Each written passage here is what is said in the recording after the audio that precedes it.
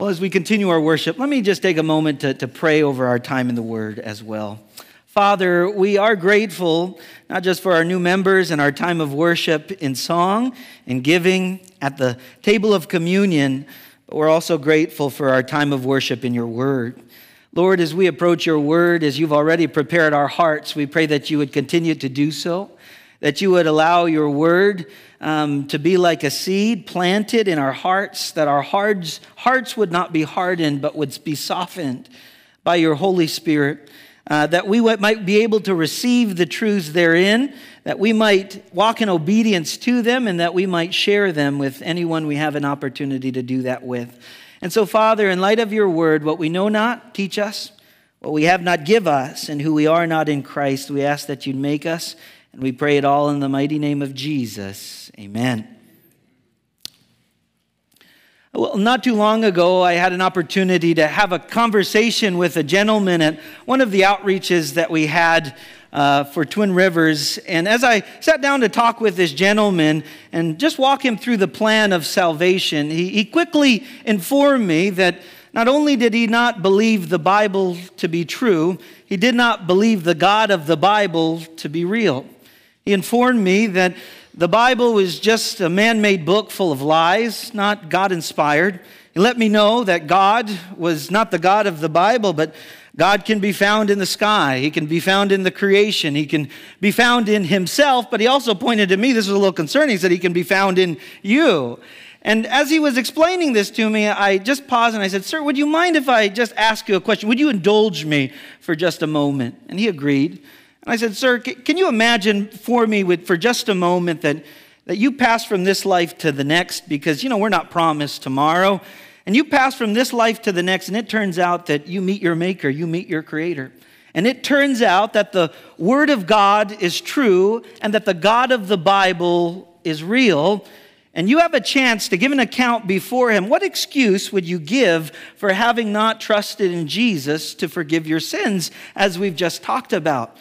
He didn't necessarily answer the question. He asked, where in the Bible does it say those who are in their sins and have not accepted Christ are going to give an account? And I said, well, I'd love to read it to you in Revelation chapter 20, verses 11 to 15. And he gave me the courtesy to read that text to him. And I know the conversation wasn't going to necessarily go anywhere, so I proceeded by telling him this. I said, "Sir, the reason why I'm sitting down and having this conversation with you is because, number one, I believe the Word of God to be true.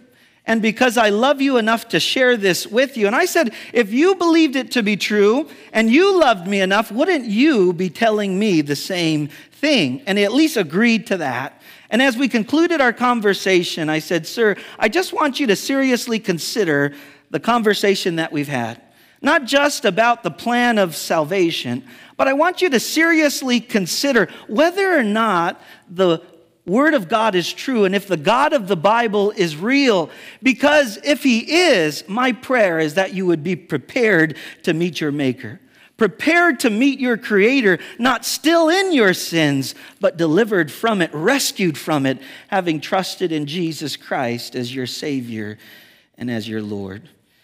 This morning, I want to begin by asking you a similar question in light of that conversation I had.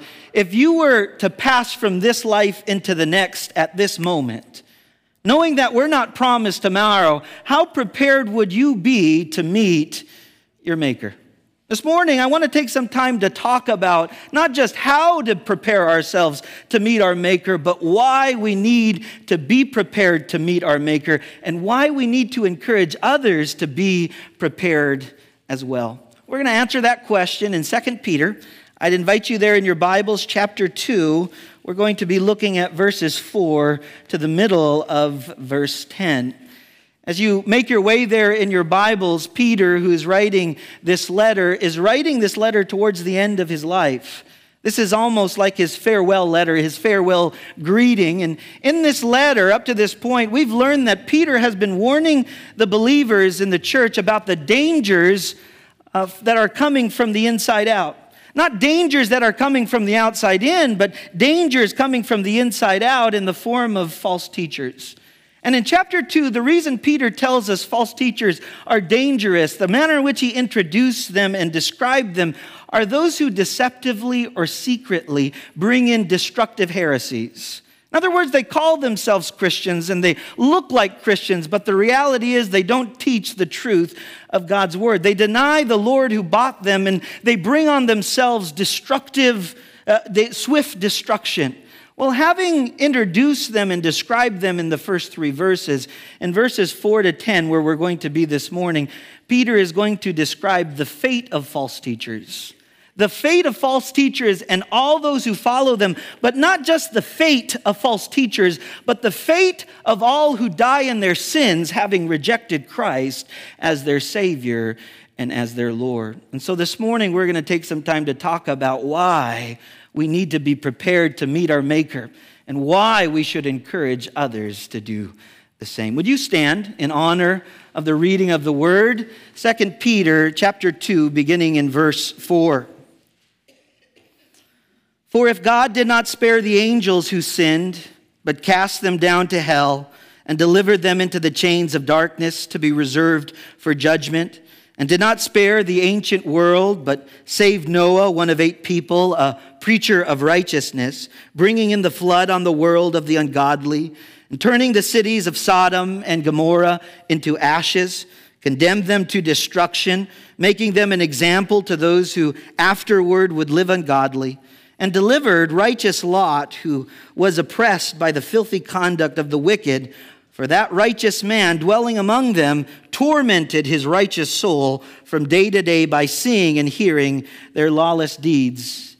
Then the Lord knows how to deliver the godly out of temptations, and how to reserve the unjust under punishment for the day of judgment, and especially those who walk according to the flesh in the lust of uncleanness and despise authority. The word of the Lord. You all may be seated in the presence of God this morning. This morning I want to ask and answer this question: why should we prepare ourselves to meet our Maker? Why should we be prepared to meet Him at any moment? Why should we encourage others to prepare themselves to meet their Maker at any moment? Why should we have an eternal perspective, not just think about life in the here and now, but life in light of what's going to come in the future? What we're going to see, a short answer, if I could just give you what we're going to talk about today, is that the answer is because God is a God of wrath, a God of rescue, and a God of consistency. God is a God of wrath to those who reject Him and walk in ungodliness. God is a God of rescue to those who receive Jesus as their Savior and Lord. And God is a God of consistency to the very end. You know, as we're going to unpack verses 4 to the middle of verse 10, in the original Greek, this section is just one run-on sentence. Peter just goes on in the original Greek. And if ever you see a run-on sentence, a lot of times you may say, that's a little bit confusing, or that can be difficult to understand. But when you take a look at the structure of verses 4 to 10, the structure and the argument is simple. It's a if-then argument. The if portion of the argument is found in verses 4 to 8. The then portion of the argument is found in verses 9 and 10. And this is the argument. If God was a God of wrath and rescue in the past, punishing the ungodly and preserving the righteous, then God in the future will continue to be a God of wrath and a God of rescue in the future. And so as we unpack this text, we're going to talk about why you and I need to be prepared at any moment to meet our Maker. The first reason we need to be prepared to meet our Maker at any moment is because in verses 4 to 6, God is a God of wrath. And because God is a God of wrath, my prayer for you and for me is that when you meet your Maker, you would not be found among the unrighteous, but you would be found among the redeemed. In order to argue this, to argue the fact that the fate of the ungodly in the past is going to be the same fate of the ungodly in the future, Peter gives us 3 examples in the past how God has punished the ungodly.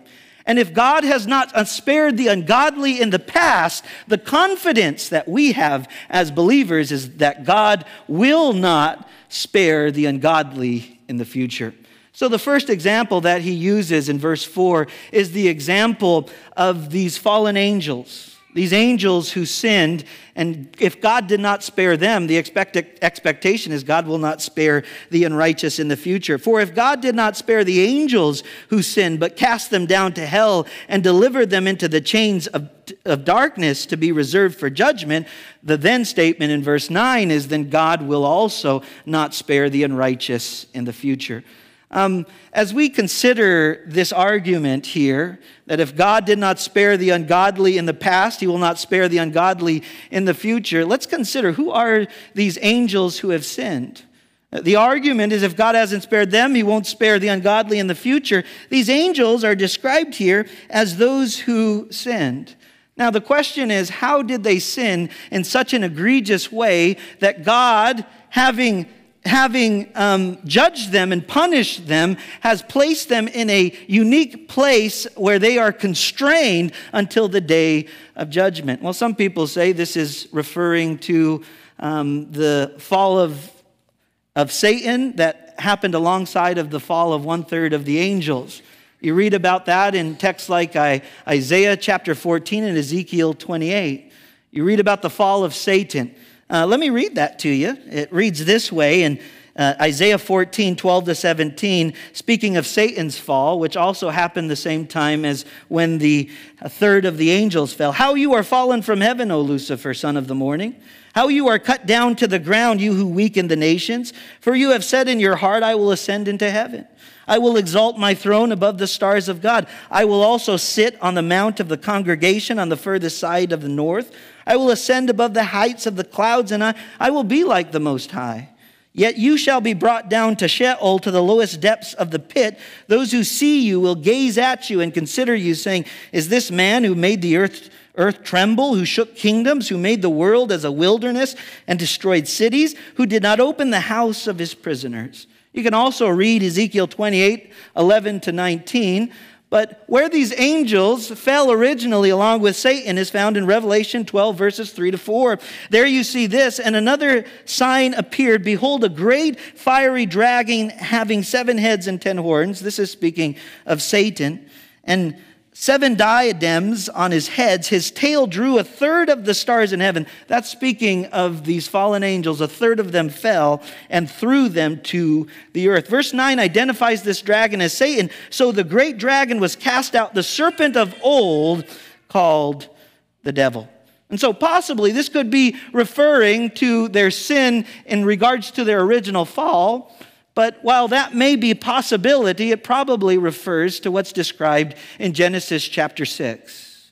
In Genesis 6, you read about those who were the sons of God, referring to these angels who had relationships with the daughters of men.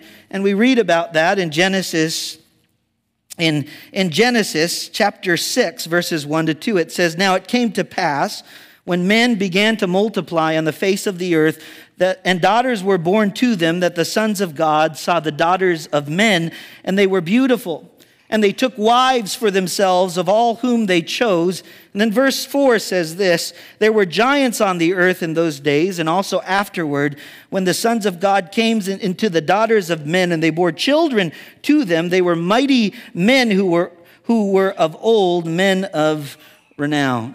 And so when we're talking about these angels who sinned, how did they sin? It says here that these sons of God, these angels, had relationships with the daughters of men, some sort of sexual relationships. Now the question is, can angels actually have these kind of relationships with men?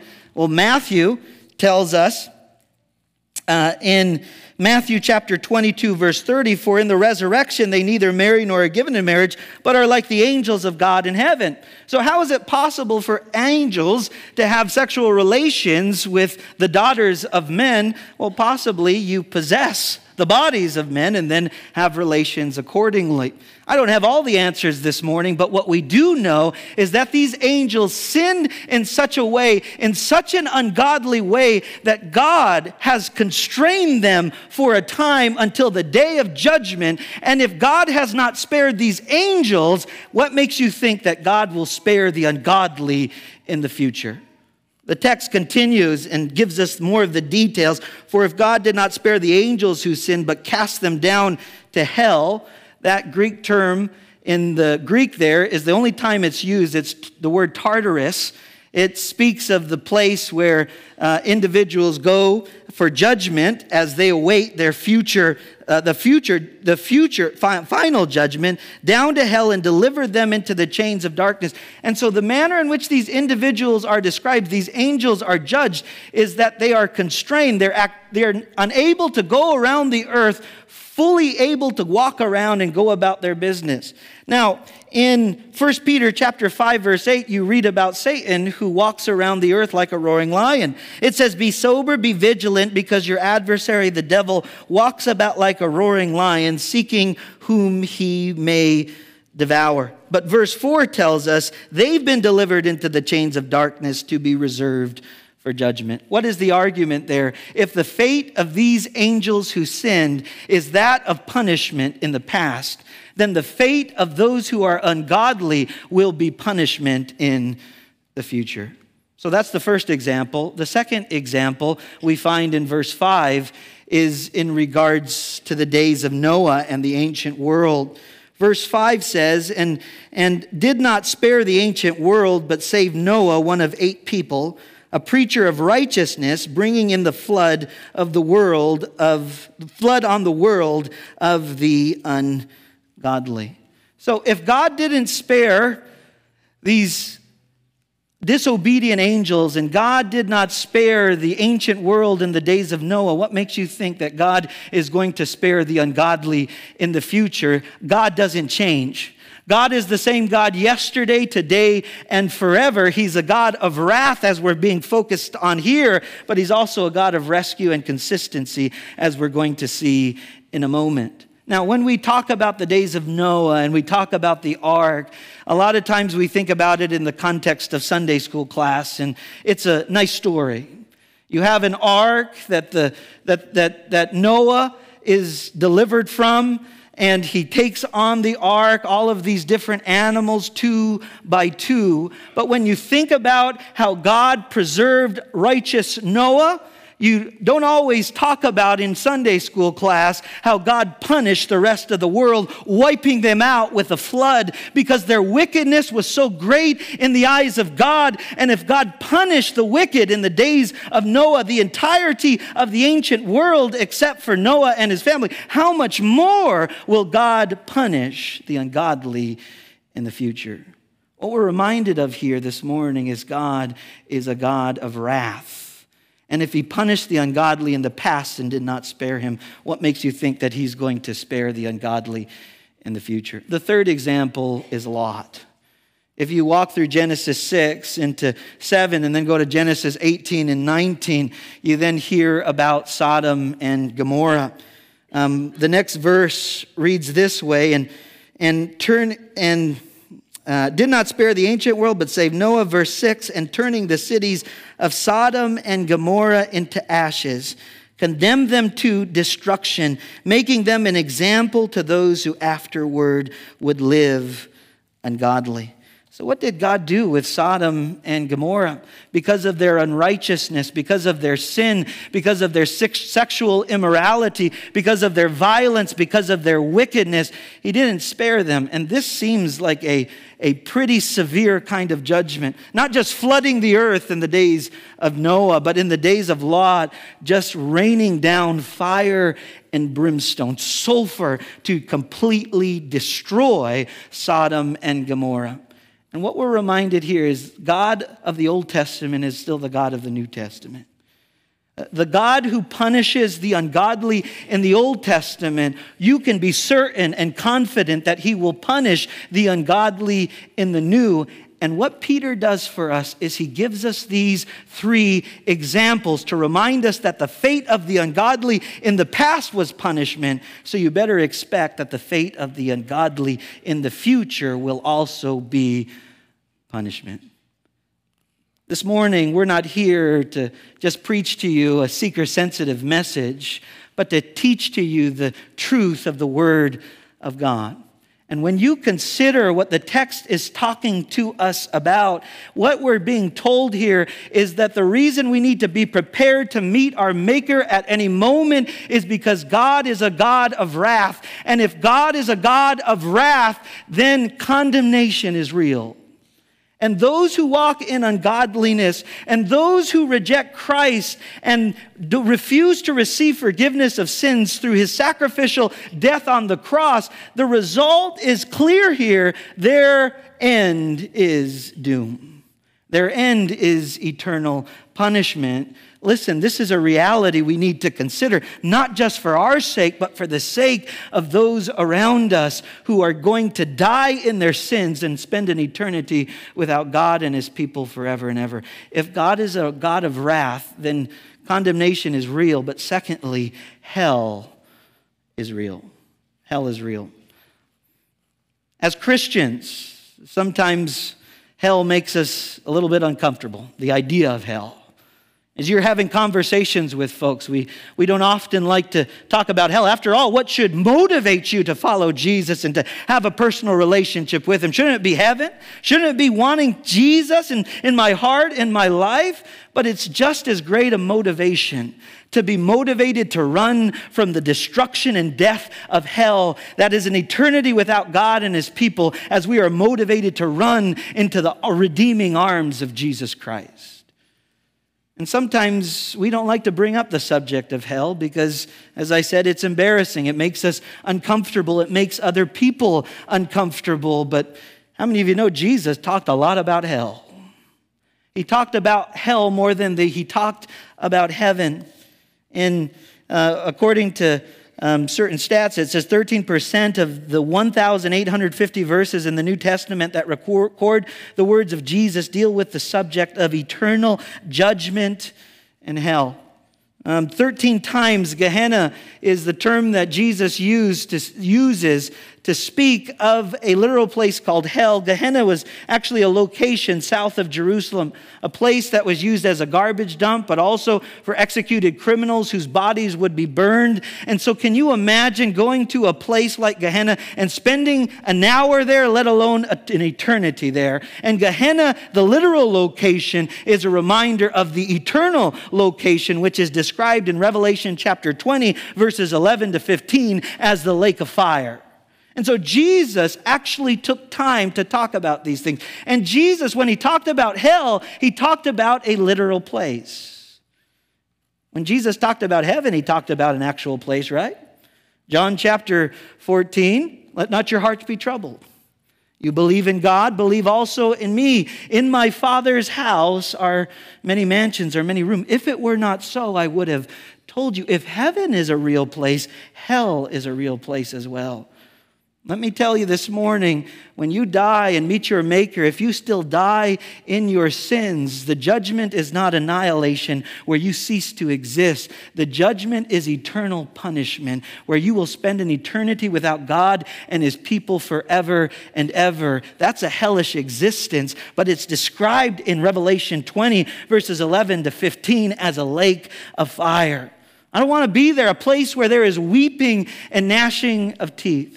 Let me read to you further what Jesus said about that and in relationship to Noah and Lot. Luke chapter 17, verses 26 to 30, it says, "And as it was in the days of Noah, so it will also be in the Son of Man. They ate, they drank, they married wives, they were given in marriage, until the day of Noah entered the ark, and the flood came and destroyed them all. Likewise, as it was in the days of Lot." This is Jesus. "They ate, they drank, they bought, they sold, they planted, they built. But on the day that Lot went out to Sodom, it rained fire and brimstone from heaven and destroyed them all. Even so will it be in the day when the Son of Man is revealed."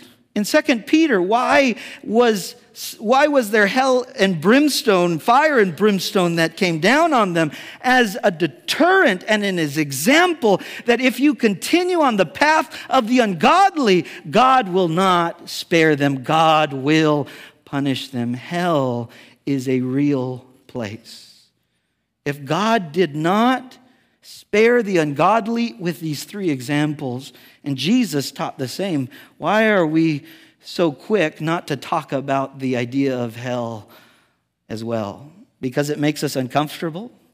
Because we're sometimes embarrassed by it?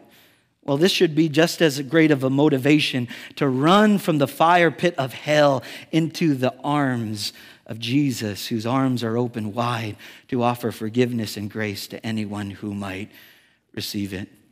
Robert Jefferson, one of his books called Hell, Yes, he suggests that there are a number of common objections to the idea of hell. I wanted to talk about three of them this morning.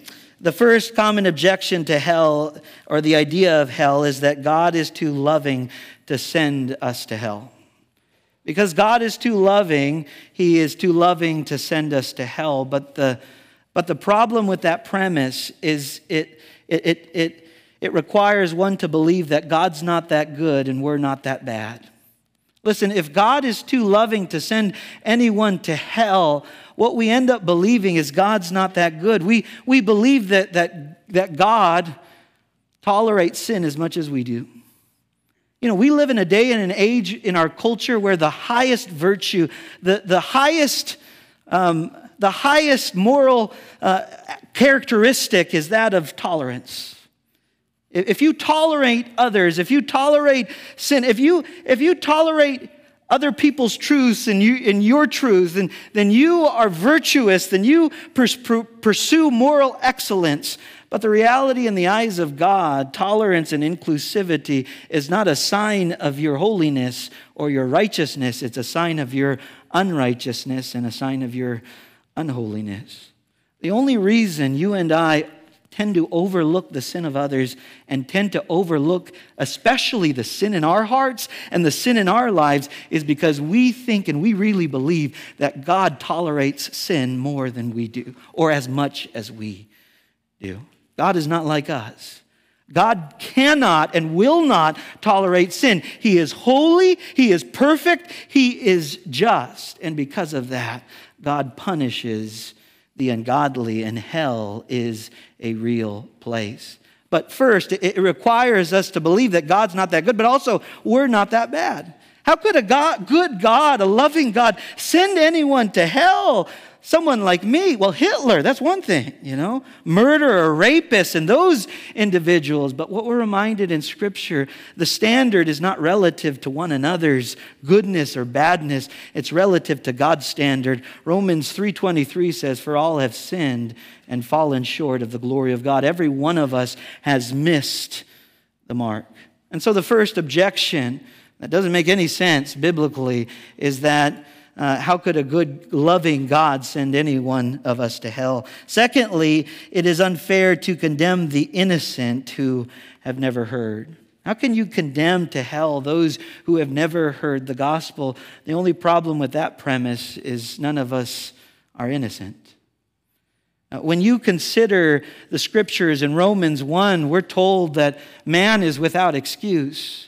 When you take a look at the creation, it declares a creator, and creation is enough to condemn you. It may not be enough to save you, but when you see the glory of God in the heavens, you are pressed to recognize that there is a creator before whom we are accountable to. In Hebrews 10:29, for those who think that we're more innocent than we truly are, Hebrews 10:29 says, of those who don't trust in Christ or reject Christ, it says, of how much worse punishment do you suppose will be thought worthy who has trampled the Son of God underfoot, counted the blood of the covenant by which he was sanctified a common thing, and insulated the Spirit of grace? Anyone who describes themselves as a good moral person but rejects Christ and Him crucified, in the book of Hebrews it says they have trampled the Son of God. The word trampled there is the same term that's used of salt that has lost its flavor, and so you toss it to the ground where you trample upon it. Why? Because it's worthless. Those who hear the message of the gospel and what Christ has accomplished through his death, his burial, and his resurrection and reject it, have tossed it away and described it as worthless and have trampled upon it. God takes that seriously. Those who reject Christ and him crucified have not just trampled on the Son of God, but have treated his blood as common. It's like the blood of those animals that were, the blood that was shed in the Old Testament law times when they would provide these sacrifices. No, Jesus' blood is not like their blood. The blood of Jesus Christ that was shed on behalf of guilty sinners like you and me atones for our sins past, present, and future. Do not treat the blood of Christ as common. Do not trample on the Son of God. This is more serious than we ever imagined. D.A. Carson says it rightly on hell. Hell is not a place where people are consigned because they were pretty good blokes, but just didn't believe that right stuff. They're consigned there first and foremost because they defy their maker and want to be at the center of the universe. Hell is not filled with people who have already repented. Only God isn't gentle enough or good enough to let them out. It's filled with people who for all eternity still want to be the center of the universe, who persist in their God-defying rebellion. What is God to do? If he says it doesn't matter to him, then God is no longer a God to be admired. He's either amoral or positively creepy. For him to act in any other way in the face of such blatant defiance would be to reduce God himself. And so the second common objection is that it is unfair to condemn the innocent who have never heard, or simply those who are considered morally good individuals who have not accepted Christ. And then thirdly, the common objection is, how can anyone enjoy heaven if people are burning in hell? That may be a question that you may consider. How can I enjoy heaven when the lost are spending an eternity without God and his people forever in hell? People in my family, people among my friends. How can I enjoy heaven when people are punished in hell for an eternity without him? But Romans 9:14-15 says, what shall we say then? Is there unrighteousness with God? No. Certainly not, for he says to Moses, I will have mercy on whomever I have mercy, and I will have compassion on whomever I have compassion. I'd like to suggest this morning, the idea of trusting in Christ means that we trust that he as God is just, is good, and is righteous.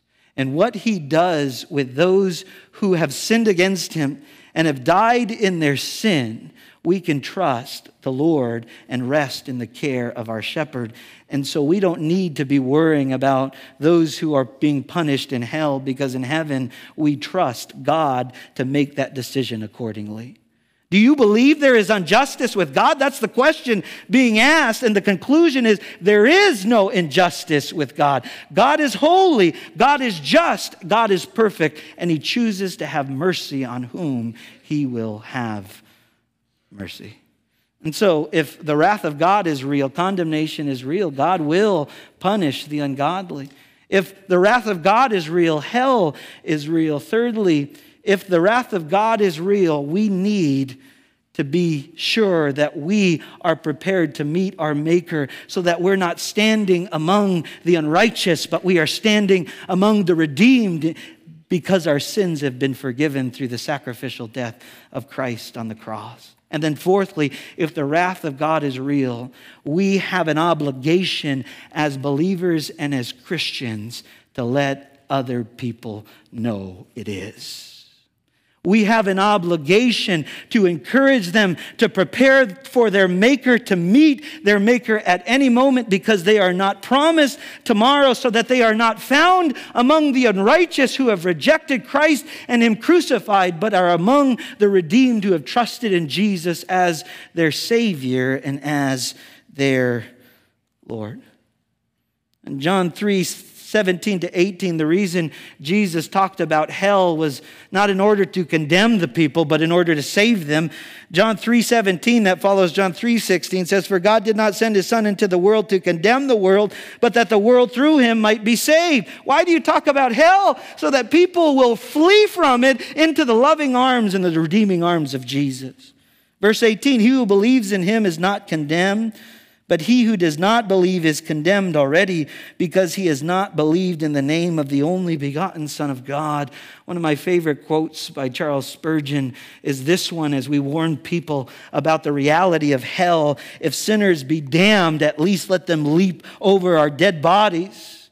If they perish, let them perish with our arms wrapped about their knees, imploring them to stay. If hell must be filled, let it be filled with the teeth of our exertions, and let no one go unwarned or unprayed for." During my time in seminary, I don't remember a lot of the messages that were shared. I don't even remember the message that was shared on this particular day. But I do remember one of the takeaways at one of our chapels. They had put a cloth under all of our chairs. And at the end of the message, they said, pull out that cloth and save it with you. Take it wherever you go. Put it in your house, put it in your bag, whatever you have. And it just reeked of smoke.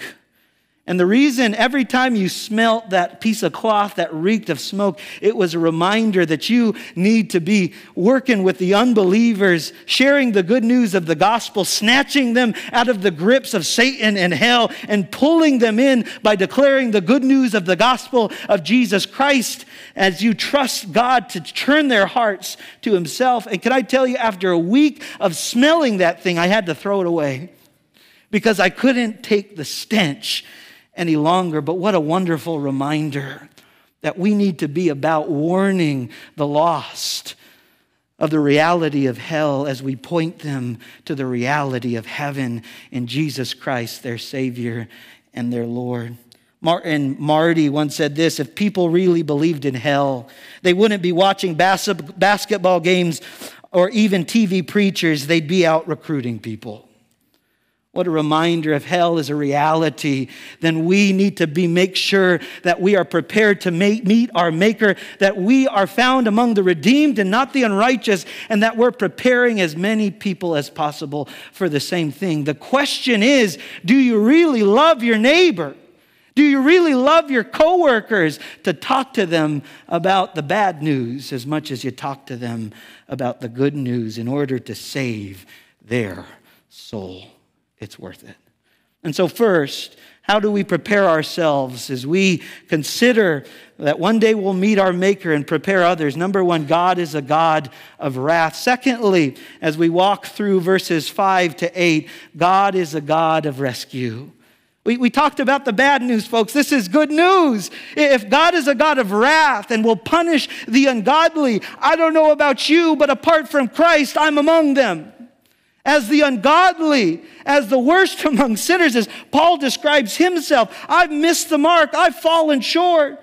My heart is bent towards rebellion and not obedience to God. I was born into iniquity, and I knew from a very early age that my greatest desire in my heart apart from Christ was not to serve God, but to serve my own desires, and God has been working on me ever since.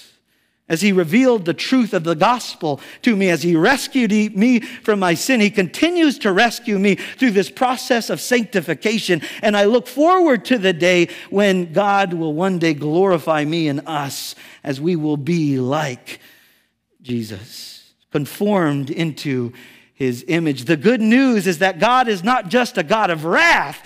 God is a God of rescue. In our text, we see 3 examples of God's punishment, only 2 examples of his rescue. Why is that?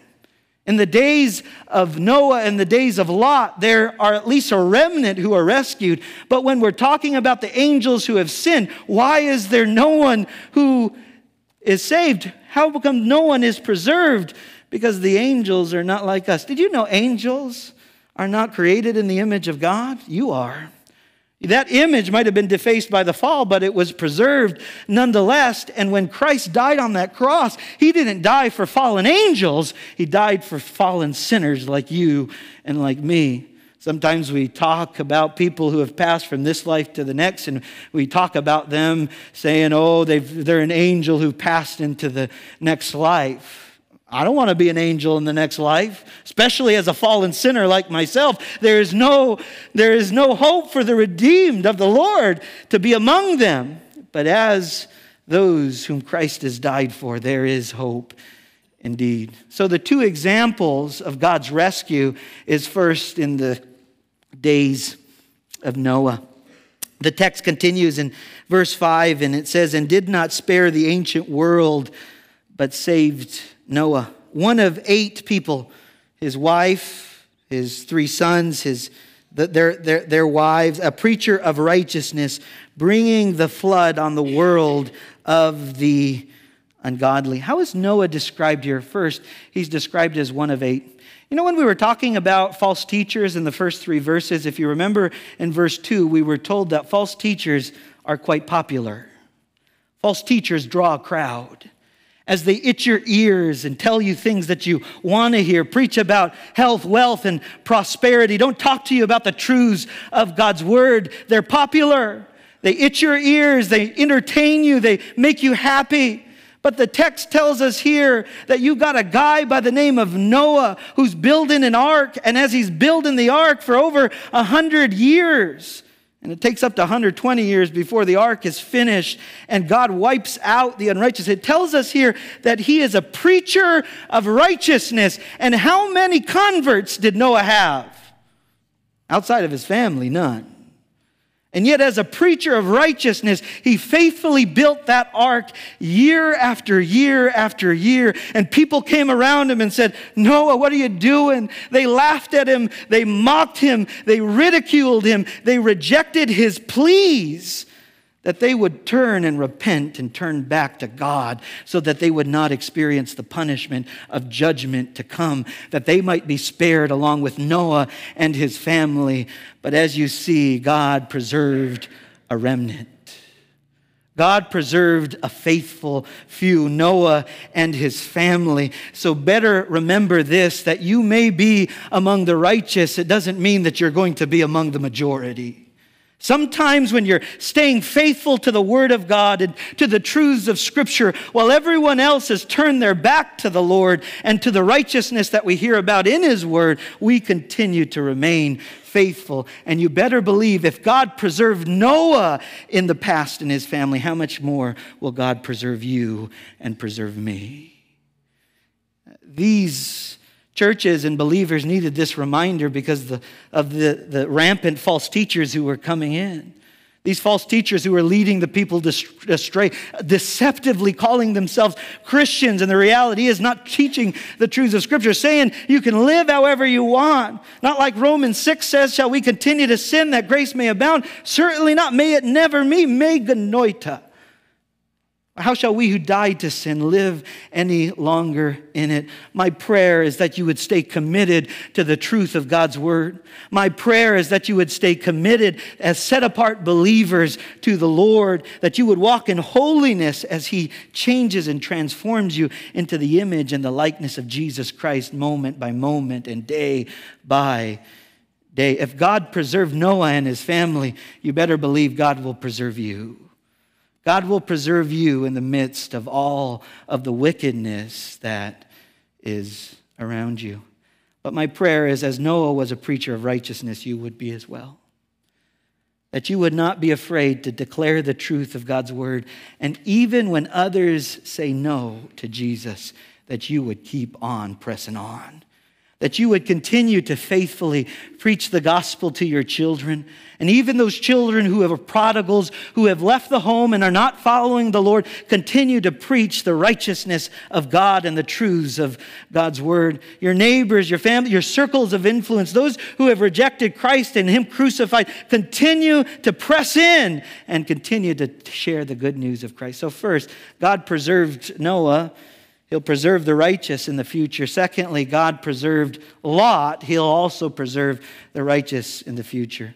Now, if you read the Genesis account, some of you are wondering, Lot, when I think of a righteous man, is not someone who comes to mind.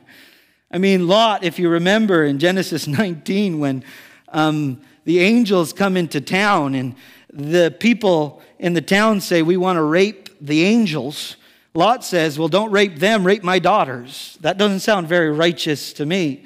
Lot, he later has an incestuous relationship with both of his daughters, and they have two sons, Moab and Ammon. So when I think of Lot, I don't think of a righteous man, but in the eyes of God, it tells us why he's considered righteous. And it says, verse 6, in turning the cities of Sodom and Gomorrah into ashes, condemned them to destruction, making them an example to those who afterward would live ungodly, verse 7, and delivered righteous Lot.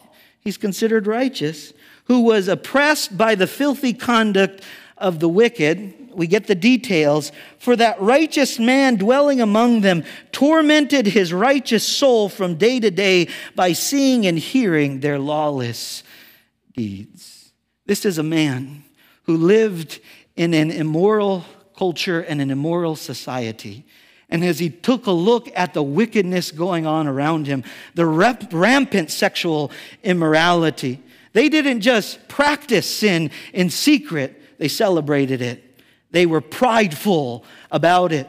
They did so in the light, not just in the night. And so we get to see here that in these days, Lot, as he takes a look at the wickedness around him, his soul is tormented. He's emotionally afflicted and distraught. He takes a look at the sin going on around him, and he's not entertained. He's tormented. Isn't it interesting how you watch some of the things that happen on television and what's going on in our movies? And as you take a look at some of the streaming services we have today you don't even have different ratings. You have mature, and anything goes. And so we live in a culture where there is a moral and spiritual decline, where you watch the television as you continue to watch the wickedness going on it and listen to some of the music, and you slowly get lulled and desensitized to the wickedness going on around you. And you watch certain movies, you watch certain television shows, and instead of being tormented by their content, you're entertained instead. This morning, this is a reminder that we would follow the example of a righteous man like Lot, who was tormented by the wickedness going on around him. It's interesting, if you take a break from watching streaming services or movies or television, take a break for a month or 2 months, go back and watch it, and you don't realize some of the vulgar language going on, the sexual immorality that is present, where it's celebrated and where it's a source of entertainment rather than that which should torment our souls. Twin Rivers Church, can I encourage you to ask God to keep you from being desensitized to the wickedness of sin going on around you? Our culture seeks to normalize it. They seek to put it everywhere. I mean, you've got different things being put into everything we watch and everything we listen to. Be on guard. But this is the encouragement. This is the reminder. If God preserved Lot, and if God preserved Noah, Lot, who lives in this wicked culture, but he's still tormented, God will preserve you, and God will deliver you from those trials and those temptations that you find yourself in from day to day. Maybe you're in a workplace that is hard to be a believer and a Christian because of the stuff that's talked about, the gossip that goes on, the immorality that takes place. God will preserve you. God will take care of you. Trust in Him, and He will bring you out to the end. And so why do we need to be prepared to meet our Maker? Because God is not just a God of wrath. He's a God of rescue, and that's good news for all of us sinners out there. God is a God of rescue, and my prayer is that in relationship to this message, you would not be found among the unrighteous, having rejected Christ and Him crucified, following false teachers who are leading you astray, but you would be found among the redeemed. How do you make sure you're found among the redeemed, rescued as a sinner? Number one, by putting your faith and your trust in Jesus as your Savior and as your Lord. If you're here this morning, and if God were to take you, you were to meet your Maker in this moment, you're not promised tomorrow, would you have the assurance that you would be found before Christ among the redeemed and not among the unrighteous, because you have trusted fully in his sacrificial death on the cross? To do that, you simply have to admit your need for Christ. The Bible says all have sinned, all have fallen short of the glory of God. To admit your need for him, that we were born into sin, that we were born with a heart of wickedness that expresses itself in all kind of ugly ways in our attitudes, actions, and our affections. And then secondly, to admit that Jesus is the only solution. Jesus came from heaven to earth, died a sinner's death, in order to buy your salvation and mine, so that anyone who would trust in him might have everlasting life. So admit your need in him. Believe that Jesus is who he claimed to be, the risen Savior who lived, died, rose, and offers salvation as a gift to you and me as a substitute on that cross, paying our debt. And then thirdly, confess Jesus as your Savior and as your Lord.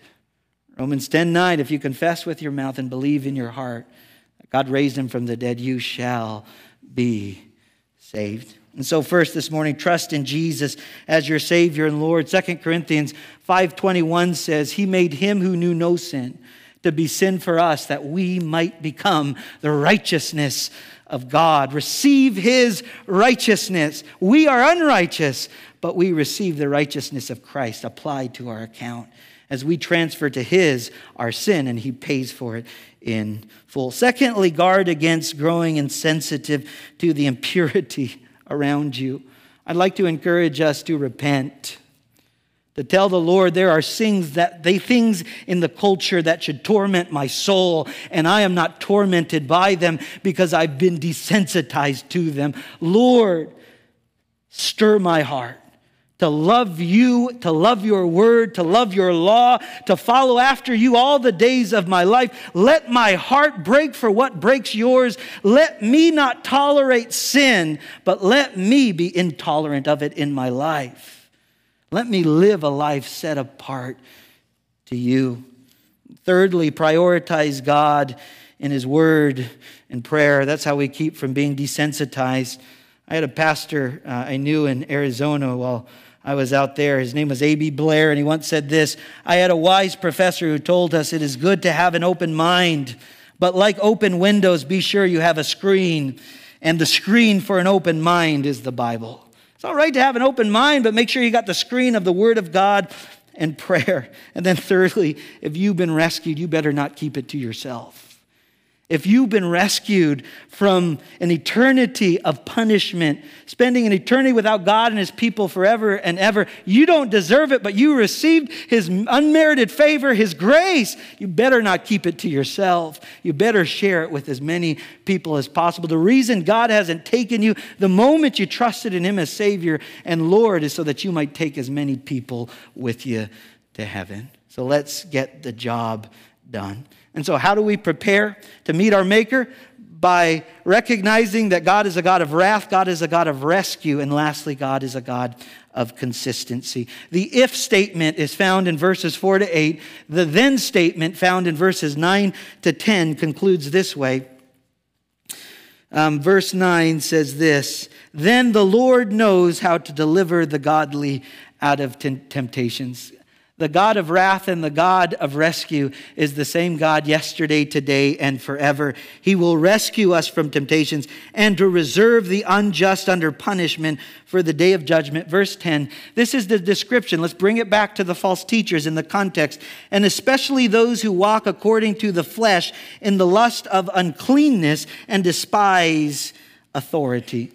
How are these false teachers described here? And how are the ungodly described? These false teachers are those who don't recognize that they will give an account before God. Well, where they will stand before their Maker, and they encourage others to live however they want, to live in sexual immorality, to pursue the pleasures of their heart, to live any way that they desire, because they will not give an account before God someday. And so they live in sensuality and sin. And it tells us here, as we It tells us here at the end of the second part of verse 10, they despise authority. They reject the lordship of Jesus Christ and do not submit to it. Beware of anyone who doesn't believe the Bible to be true and claims to be a preacher of the gospel message of Jesus Christ. Beware of anyone who takes away from the authority and the lordship of Jesus Christ. Beware of anyone who might lead you and I astray. God is a God of consistency. Let me wrap it all up this morning with this. How do we prepare to meet our Maker? Being ready to meet Him at any moment and prepare others to do the same. Number one, if you are among the redeemed of the Lord, rejoice.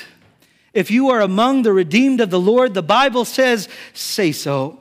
As the redeemed of the Lord, you have a reason to celebrate because you were dead in your sins and transgressions, but God raised you a newness of life, and you have life eternal in His name. You have been forgiven. You are among the redeemed. Secondly, if you are among the unrighteous, you haven't trusted in Christ who died on the cross for your sins to forgive you and haven't received life eternal in His name, my encouragement is to run from the pit of hell into the loving arms of Jesus.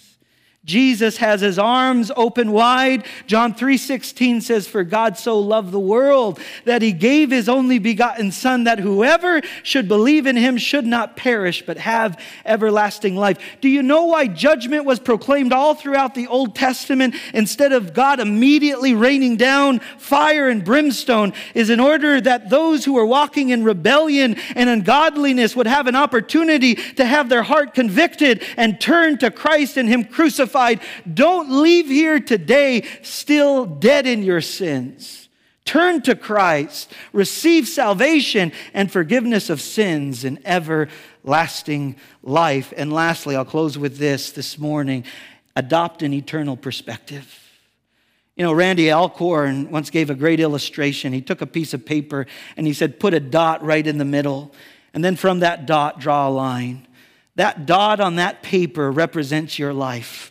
60 years, 70 years, 80 years, some of us 90 years. It has a beginning and it has an end, but that line represents eternity. It doesn't just go to the end of the page. It goes on and on and on. What you and I have a tendency to do is stay focused on the dot, never thinking about the line.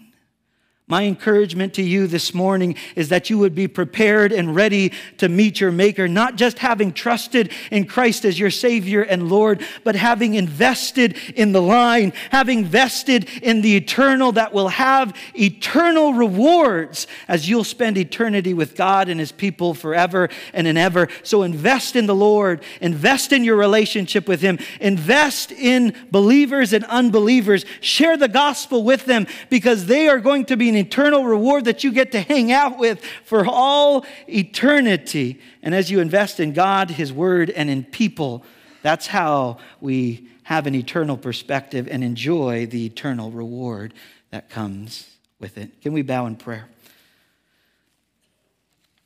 Father, we thank You for the truth of Your Word, that You are the same God yesterday, today, and forever. You're a God of wrath to those who reject You, and You will certainly punish the ungodly as You have done in the past. But we thank You and praise You that You are also a God of rescue who will preserve the righteous and the redeemed. Father, for all of us who have trusted in Christ as our Savior and Lord and have received forgiveness of sins, we rejoice. We thank You that You have preserved us and will continue to preserve us until the day when we will be with You and Your people forever and ever. Father, I pray for anyone this morning who doesn't have the assurance or has never made the decision to make Jesus their Savior and their Lord. That is among the unrighteous and the ungodly this morning, but I pray that You would stir their hearts even right now and convict them of their sins and turn their hearts to You.